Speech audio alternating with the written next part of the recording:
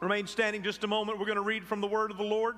I want to read a single verse this morning, 2 Chronicles 20, verse 15. We'll work our way through the chapter together in a moment, but our text today is a single verse, 2 Chronicles chapter 20, verse 15. If I had a title today, it would simply be The Battle Belongs to God. Say that with me. The battle belongs to God. I want you to read it with me. 2 Chronicles 20, verse 15. Let's read together. He said, "Listen, King Jehoshaphat, and all who live in Judah and Jerusalem. This is what the Lord says to you. Do not be afraid or discouraged because of this vast army, for the battle is not yours, but God's." Amen. Give the Lord a great hand of praise. Amen. Thank you, Lord. Amen. May the Lord bless the reading of His Word, and all His people said. Amen. You can be seated this morning. Amen. Amen. Some of you right now are facing an unexpected battle, just like the people of Israel. We know a little bit about battles today, don't we? We're aware of that. We fight them. We see them all day long. You and I came today, many of us dressed in the jerseys of our favorite teams, because tonight we're expecting to watch a battle, right? Two teams will take the field tonight, and one of them will leave victorious and the other will leave defeated. And that's the way that will go. And we'll gather around and we'll watch and we'll cheer for our favorite side. Or maybe you like me and you don't really care since the Saints are at home tonight. Amen. But you're going to watch anyway, right? Yeah, we'll watch and we'll eat popcorn and we'll have a good night. But tonight is all about the battle. Say the battle.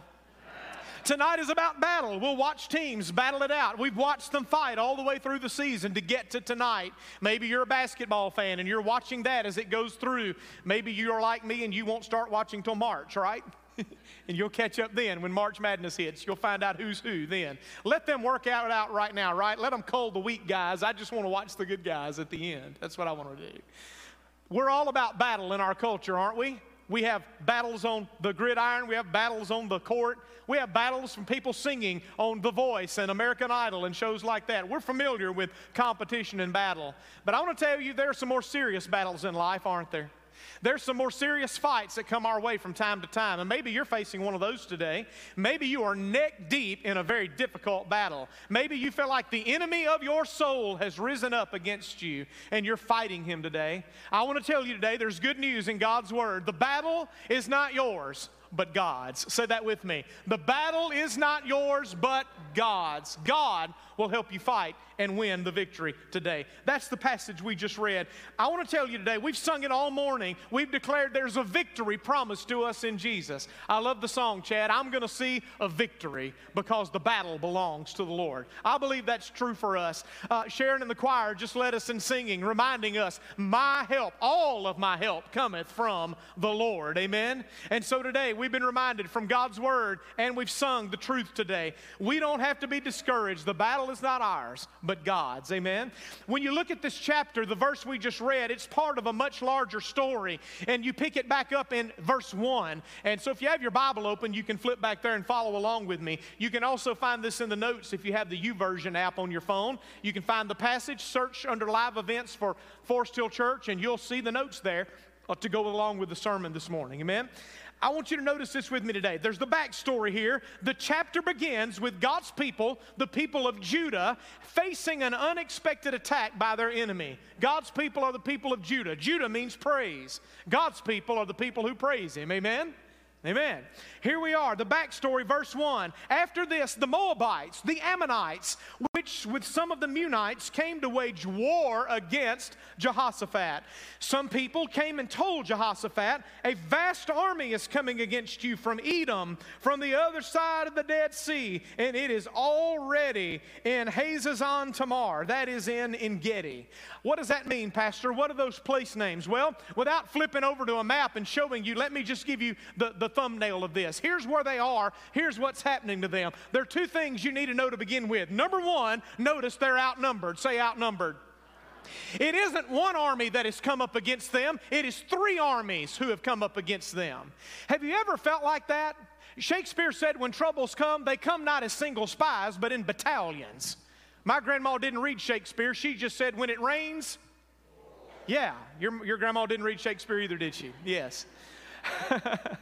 We feel that way sometimes, don't we? That it just comes in droves. We don't face one enemy, we face three. That's how Jehoshaphat felt. If it had been one army, he would have been okay. He could have prepared to face one army. Maybe two. He could have rallied support from his neighbors in Israel, and maybe he could have called for some surrounding people to help him. But in this case, it's not one army, it's three. He is completely outnumbered. He's not ready to face this. The text says a vast army is coming against you. We're not just facing one enemy, we're facing three. Maybe today it's not one problem, it's a multitude of problems you're facing. Maybe on top of your health, there's something broken in your finances. Maybe in addition to financial trouble, things are messed up in your family or your marriage or your kids have gone off the deep end. Maybe you have multiple things going on right now. Maybe if I were to ask you to describe your situation, you'd just say, Pastor, it's complicated. It's complicated. Say complicated. Some of us have a complicated story right now. There's a lot of drama. There are a lot of battles. We're fighting on several different fronts. We're not in a battle, we're in a war. We're just seeing the enemy come at us from multiple directions. In the Bible, Christians have three great enemies: the world, the flesh, and the devil. And you and I have faced those all the time.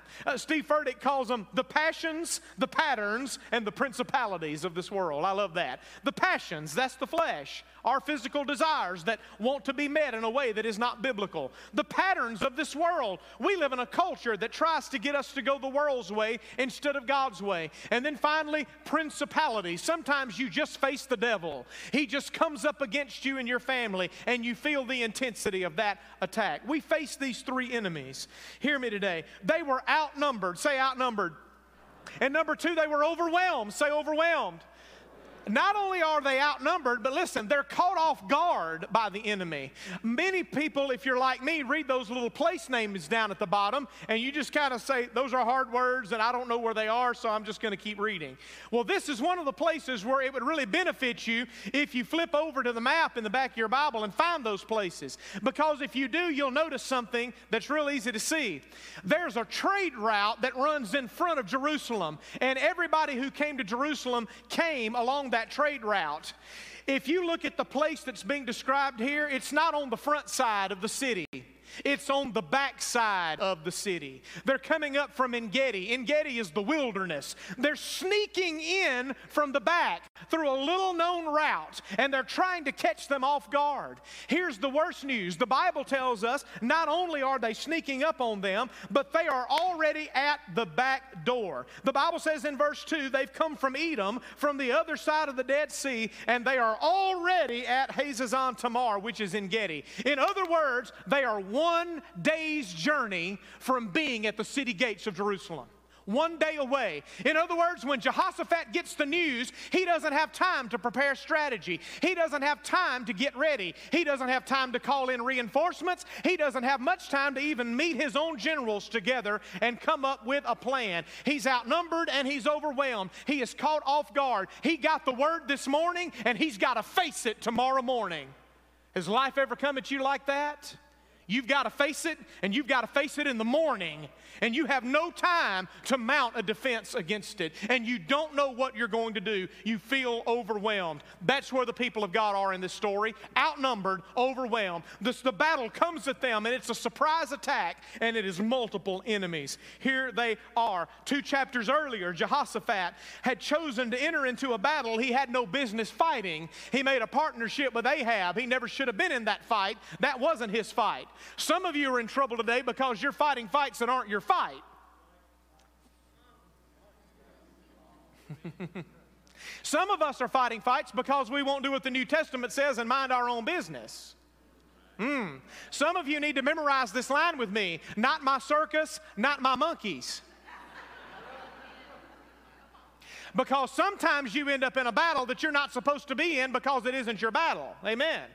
Jehoshaphat did that back in chapter 18, and he almost got killed. God rescued him, but he almost lost his life in that battle because he had no business being down there in league with King Ahab. King Ahab did lose his life, if you read the story. But I want you to notice this battle isn't like that. Sometimes I bring trouble on myself. Can anybody admit that?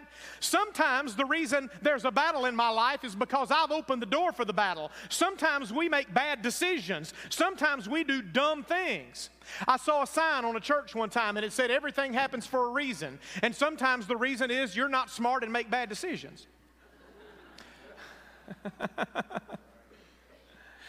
There are battles you're never supposed to be in. There are battles that you're in because you went and picked a fight. Amen? There are battles you're in because of bad decisions you made. If you read the story that we're in today, though, that was not the case.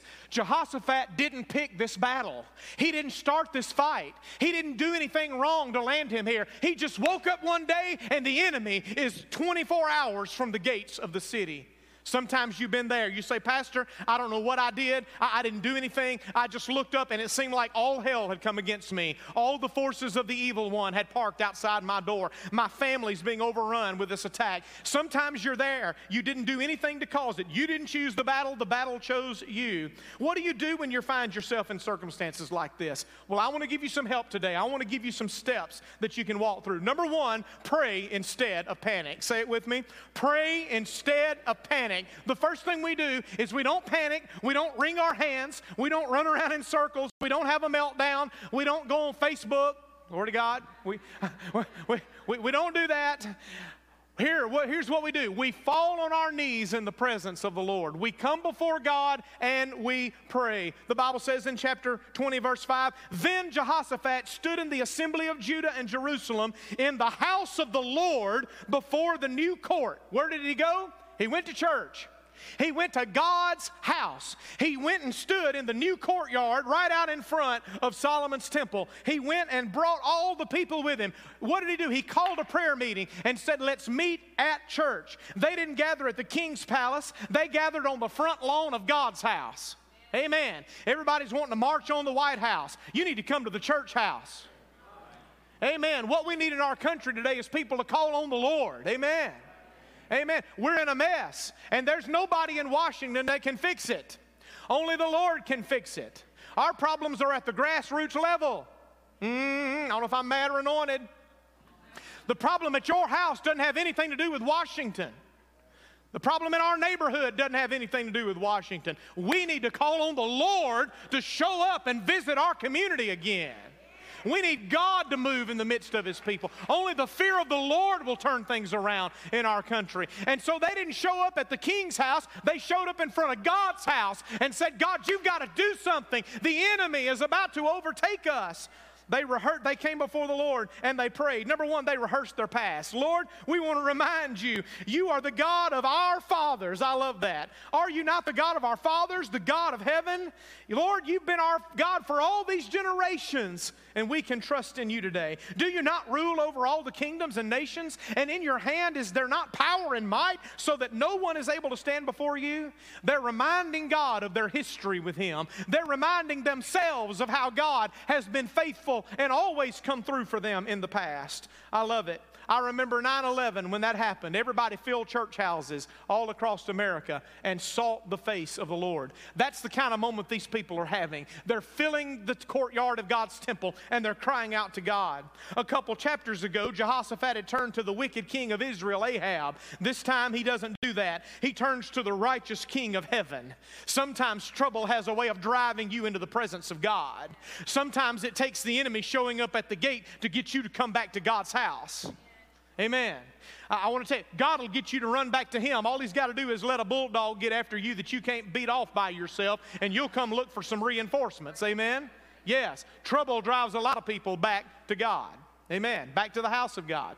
When my accounting professor asked what we were doing after graduation, I said, I'm going to seminary. He said, well, old Miss Accounting's driven a lot of people back to God, son. Yeah. He was right. I prayed for a C because C is for commencement, and I got it and graduated and never looked back in that class.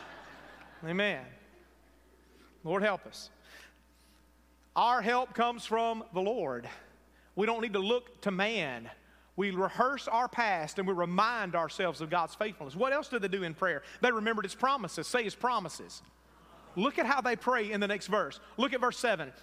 Are you not God who drove out the inhabitants of the land from before your people and gave it to the descendants, Abraham, your friend, forever? You see what He did? He just claimed a promise. God, we're in this land, and you promised this land to Abraham's descendants forever.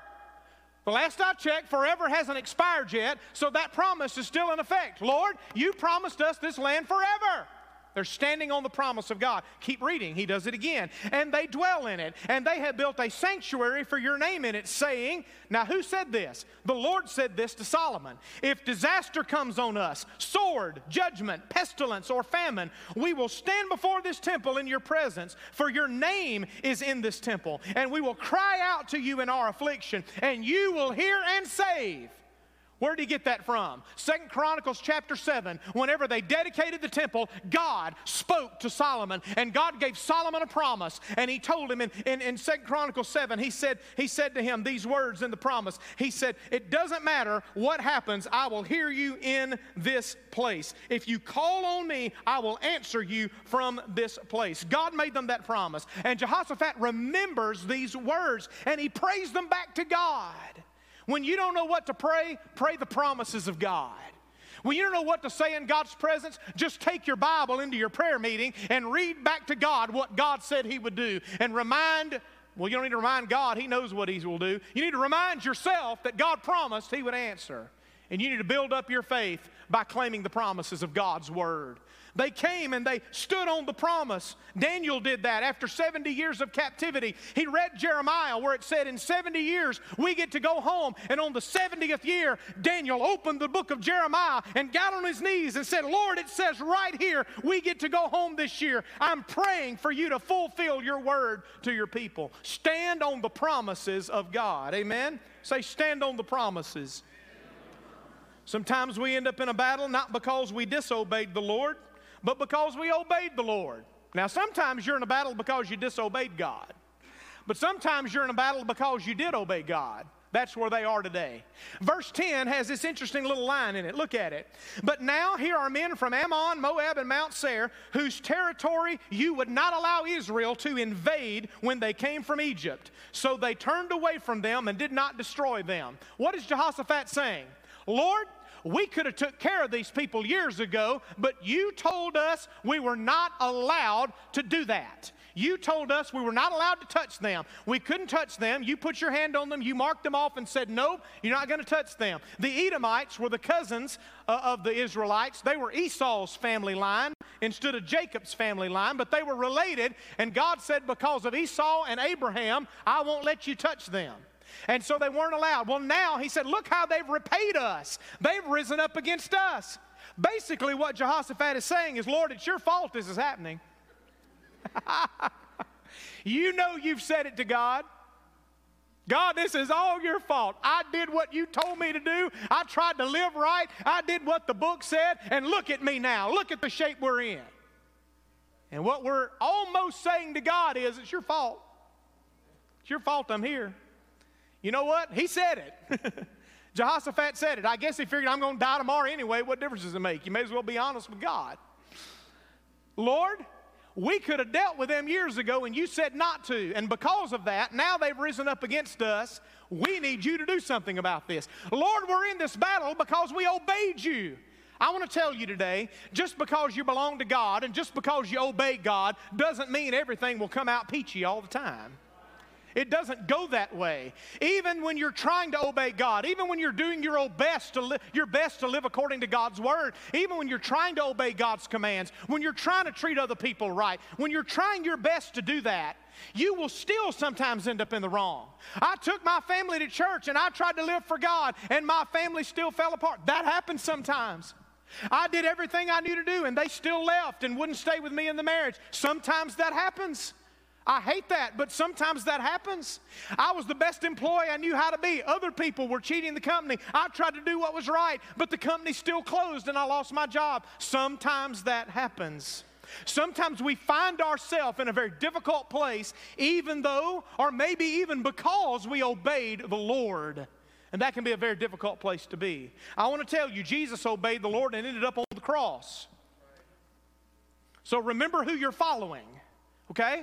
Sometimes this road gets difficult.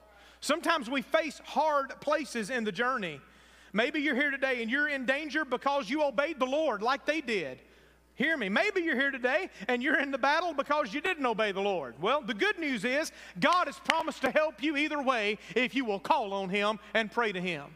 2 Chronicles chapter 7, verse 13, when I shut up the heavens so there is no rain, or command locusts to devour the land, or send a plague among my people, if my people who are called by my name will humble themselves and pray, and seek my face, and turn from their wicked ways, I will hear from heaven, and will forgive their sin, and will heal their land. He goes on to say, my eyes, my ears will be attentive to the prayer that you make in this place. When Daniel gets to Babylon, he can't pray in the temple. So what does he do? He walks around his room and figures out which way is east. And he opens his east window and he aims his body toward the temple in Jerusalem and he prays that way. Amen. Why? He's claiming the promise of God. Claim God's promise. They stood on the promises of God. Don't let your shame over a mistake keep you from God's presence. Even if the battle is coming because of something you did, repent and pray. God will still help you make the correction and get your life back on track. If you're facing the battle because you're doing everything you're supposed to be, hang in there. If you're in a battle because you obeyed God, it's God's battle, not your battle. Did you hear me? If you're in a battle because you did the right thing, then it's not your battle, it's God's battle. It's God's responsibility, and it's God's job to take care of you, and you can count on Him to do it. He will not forsake the righteous. He will not abandon you if you've done the right thing. He will not let you be destroyed. I don't know how it'll play out. I don't know what He will do to work it out, but I know He will work it out. And you can count on Him, because David said, I was young and now I'm old, but I've never seen the righteous forsaken or God's children begging for bread. Glory to God. God is a way maker, and He will figure out a way for you. He'll make a way if He has to, but you'll come out okay. Keep walking and trusting God. They relied on God's power. Oh God, will you not judge them? We have no power against this great multitude, verse 12 says. We do not know what to do, but our eyes are upon you. They didn't just confess God's power, they admitted their own powerlessness. We don't know what to do. We don't have any power against this great enemy. I love the last line. We don't know what to do, but our eyes are on you. That's a good motto right there. When you don't know what to do, just fix your eyes on God. Just focus your attention on Him and wait on Him to show up for you. So here's what they did. They waited on the Lord. They prayed instead of panicked, and then they waited on a word. Say, wait on a word. They waited on a word. The next verse, verse 12, verse 13, it says that they stood before the Lord. All the men of Judah with their wives and the children and the little ones stood before the Lord. What do? They pray, and then they just stand there and stare at the temple. We've had our say, we've prayed our prayer, and now we're going to wait on the Lord. We're going to wait on God expectantly to do what He needs to do. I want to tell you, that's the hardest thing in the world to do, isn't it? To wait on God to act. To wait on God to speak. That tense moment when you've prayed and you've done everything you know to do, and you're waiting on God to do what you've asked Him to do, and you're just stuck in the waiting room. I hate waiting rooms. I hate red lights. Amen. I don't know what we did at red light before we had a cell phone, right? Here we are. We don't like to wait. And yet there are times there's nothing to do but wait. Wait on the Lord. They waited on a word. Lord, we're just going to stand here and wait on your direction. They didn't run off and try to fix it, hoping God would bless their efforts. They didn't slap a Bible verse on a plan that they'd already come up with, hoping God would bless it. No, they're genuinely seeking God. They really want God to speak. They really aren't going to move until they get some divine direction from the Lord. You'll make a mess if you don't wait on God sometimes. If you go off and try to fix it yourself, you'll often make a mess of things. There's a moment to just be still and wait on the Lord. It's what God told Moses at the Red Sea. Stand still and see the salvation of God with you. Be still and know that I am God, He says. Verse 14, the Spirit of the Lord came on Jahaziel, the son of Zechariah, the son of Benaniah, the son of Jael, the son of Mattaniah, a Levite, and a descendant of Asaph, as he stood in the assembly. I love all those names. Who was Asaph? Asaph was the worship leader for David. In other words, this guy comes from a long line of worshipers. There's also prophets in that list. If you'll speak to God in worship, God will speak back to you with His word. Amen? He's a praiser and he's a prophet. And he's standing here, and the Spirit of the Lord comes on on him, and he gives a word to the congregation from God. I love that. They got a word from the Lord. I thank God that I'm in a Spirit-filled church where God still moves by His Spirit and God still speaks. He speaks through His word. He speaks through songs that we sing. He speaks through gifts of the Spirit that operate in the assembly when we gather. He speaks through tongues and interpretation. He speaks through prophecy. He speaks through words of knowledge that people receive in an altar at times. Sometimes He speaks by just a strong impression down in your spirit that you can't get away from. Sometimes He speaks when a Bible verse jumps off the page and you know that it is for you. God still speaks. Say, He still speaks. I love it. I love it when God speaks. Verse 15, He said, "Listen, King Jehoshaphat, and all who live in Judah and Jerusalem, this is what the Lord says to you. Do not be afraid or discouraged of this vast army, for the battle is not yours, but God's." Say that with me. For the battle is not yours, but God's. Once they received a word from the Lord, the atmosphere changed in the assembly. Notice what the next verse says. Jehoshaphat bowed down with his face to the ground, and all the people of Judah and Jerusalem fell down in worship before the Lord. So first they worshiped. They got on their face. They got low in reverence. Why? Because God was speaking. God was moving, and they wanted to be reverent. They wanted to hear the voice of God. So when this prophetic word comes forward, they get down low on their face because they perceive that God is talking to them. They want to get low so they can hear. They want to bow down and get quiet so they don't miss anything. They get before the Lord just waiting and soaking in the word of the Lord. I love that. Whenever God speaks, we need to slow down long enough to let it soak into our heart. God, what are you saying? Lord, what is your word here? Lord, what are your directions for me? What do you have to say? We would make a lot less mistakes in our lives if we would start every day by slowing down a few minutes and opening our Bible and letting God speak to us before anybody else had the chance to mess up our mind. Do you hear me? Some of us, our problem is we start the day way too early. I don't care when you start it, but I do care how you start it. Let God get to you before the world gets to you. Let your deliverer get to you before the day gets to you. Amen? Hear from God before you hear from anybody else. It'll help you. You get your head straight, and then you can start into the thing. They bowed down, and then the Bible says, I love this line, it says next that not only did they bow down and worship, verse 19 says, the Levites, some of the Kohathites and Korahites, stood up and praised the Lord, the God of Israel, with a very loud voice. I love it. They had received that word. And what are they doing? These are the priests. These are the choir. These are the people that minister to the Lord. And whenever they hear that word from the Lord, what do? They stand up and they start rejoicing and they start praising God. They're shouting for victory like the battle's already been won. They're shouting their praises like God's already come through. They're rejoicing like it's already happened. I love it. Why? Because they are sure that God will do what He said He would do. Amen. So they go ahead and praise Him on faith. God's word resulted in their worship. The prayer meeting turned into a praise break. The battle may not be till tomorrow, but you can go ahead and shout today if you've got a word from God. If you've got a promise from the Lord, you can shout today because you're going to see the victory come to pass. You can praise Him on faith. So they prayed and stood a panic. They waited on a word from God. Number 3, they faced it in faith. Say, face it in faith. The next line that Jehaziel says to them is a very interesting line. You will not need to fight in the battle. The battle is not yours but God's. But in verse 16 he says, tomorrow march down against them. But then at the bottom it says, go out to face them tomorrow and the Lord will be with you. Okay, I'm confused, Jehaziel. The battle's not mine. Why are we marching down to the battle scene then? If we're not going to have to fight, why do we march down against them like we're fighting? That's kind of confusing instructions, isn't it?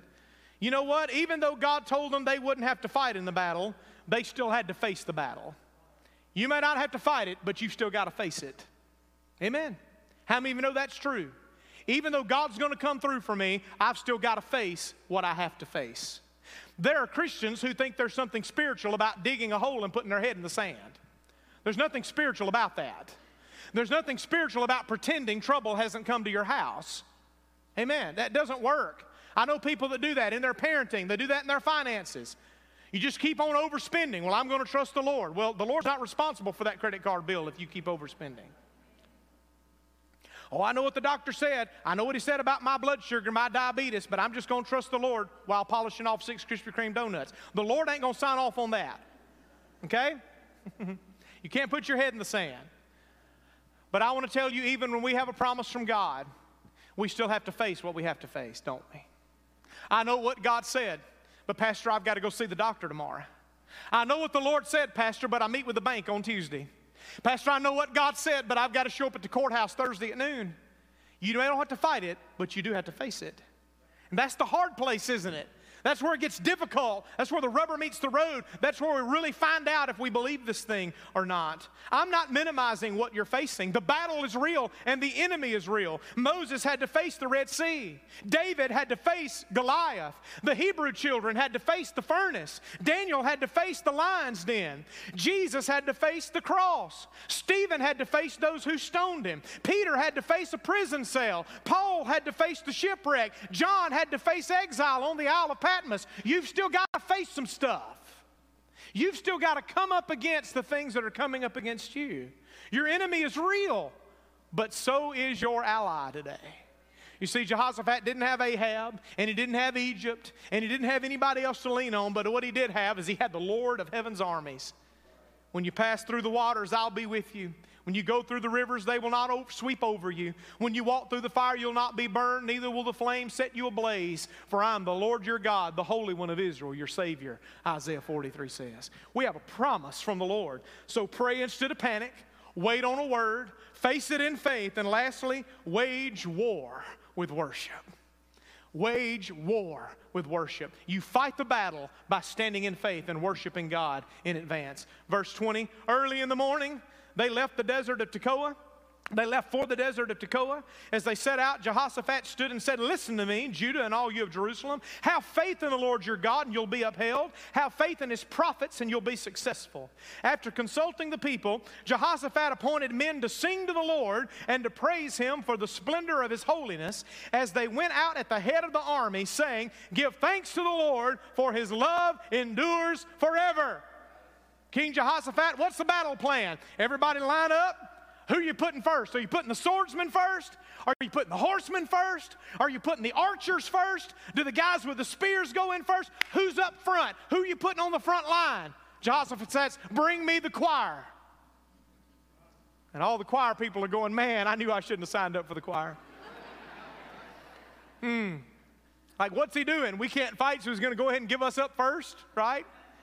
Maybe the rest of us can run while they kill them off. They're not going to fight anyway. They're just going to sing. Yeah. No. That's not what Jehoshaphat's doing. He's not putting them out there to put some space to fill the gap. He's not doing that.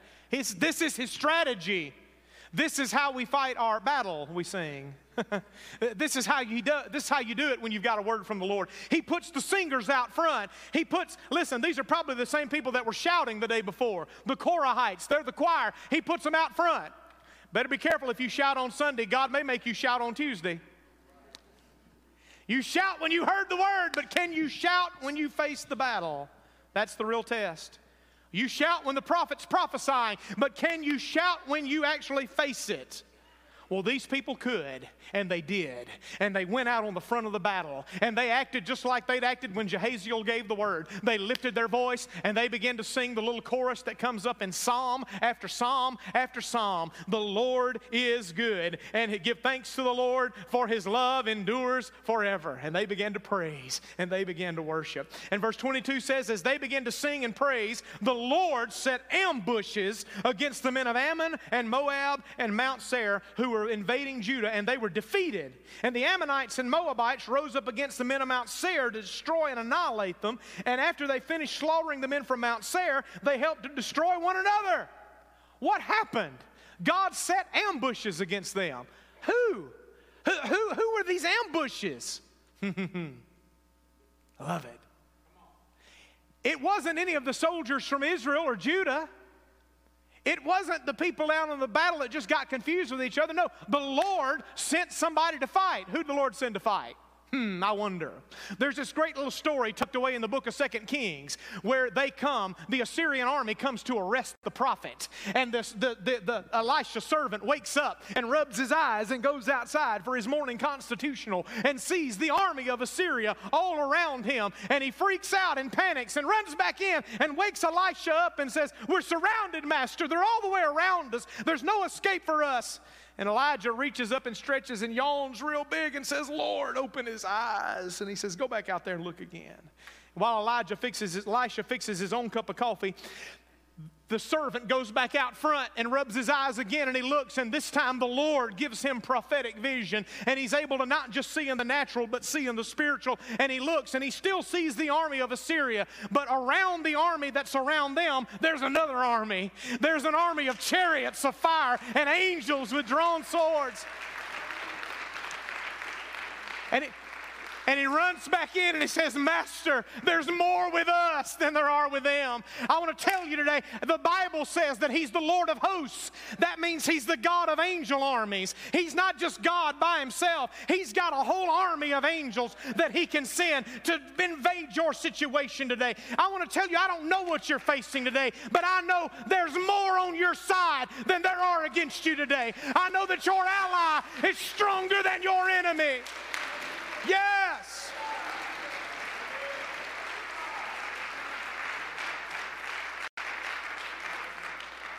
And that's why the Apostle Paul says, if God be for us, who can be against us? Who can be against us? Steve Furtick said it this way, God's going to fight what you can see by sending what you can't see. I love that.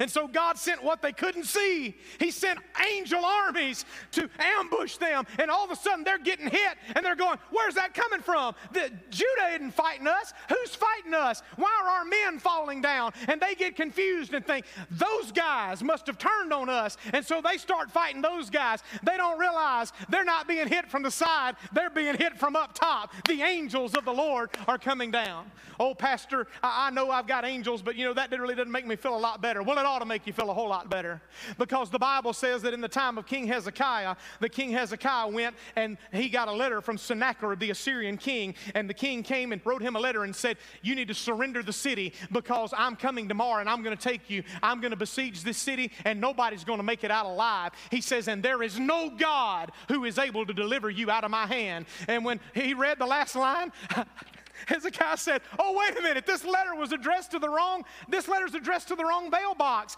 This mail wasn't for me. This mail was intended for the Lord. He's not talking about me. He's talking about God. Okay, I'm going to deliver this letter. And so Sennacherib, all Hezekiah does is walk over to the house of God. And he says, God, somebody left you a note.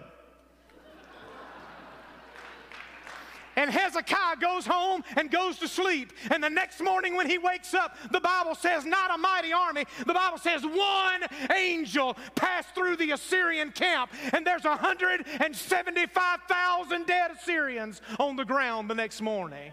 There are more with you than are with your enemy. Hallelujah. I'm going to see a victory. I'm going to see a victory. God's going to fight for us. God's going to deliver us. He's going to move for us. Your enemy who came before you one way will flee before you 7 ways. He's going to come. You've got to wage war with your worship. Stay standing. Chad, come help me this morning if you can. I love it. The Bible says in verse 24, it says they looked and saw only dead bodies. No one had escaped. Why did they have to go down to the battle? God didn't bring them down so they could fight. God brought them down so they could see what He'd already done. They show up that morning and the battle is already won. The enemy is already dead and no one's escaped. I want to tell you, I don't know how He's going to do it, but I know He's going to meet you at the courthouse. I know He's going to show up at the doctor's visit. He's going to meet you at the banker's office. He's going to do whatever He has to do, but He's not going to fail you, and He's not going to leave you, and He's going to come through for you. You can count on God. Amen.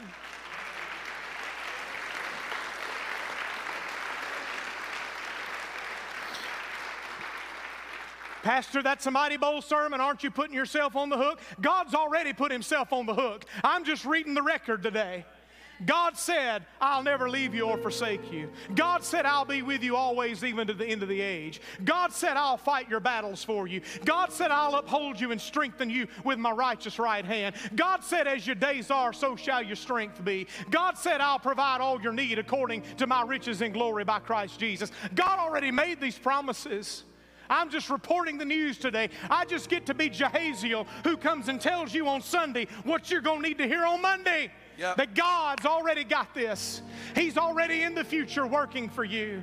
You've just got to stand still and see it. And in the meantime, do what they did. Begin to worship and praise Him by faith. Begin to worship and praise Him by faith. I love it. Verse 27, then led by Jehoshaphat, all the men of Judah and Jerusalem returned joyfully to Jerusalem. Maybe this is where we get jumping Jehoshaphat from. I don't know.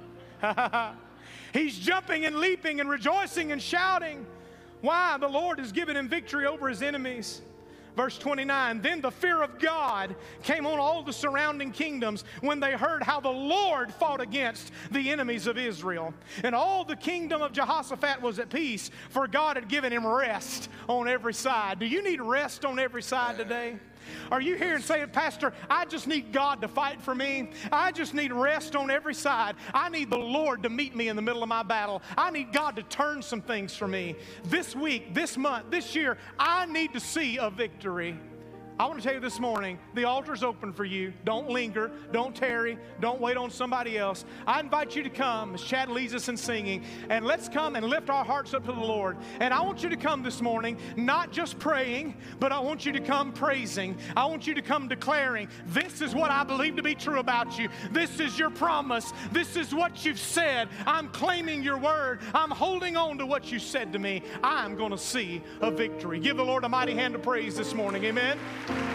Thank you, Lord. Amen.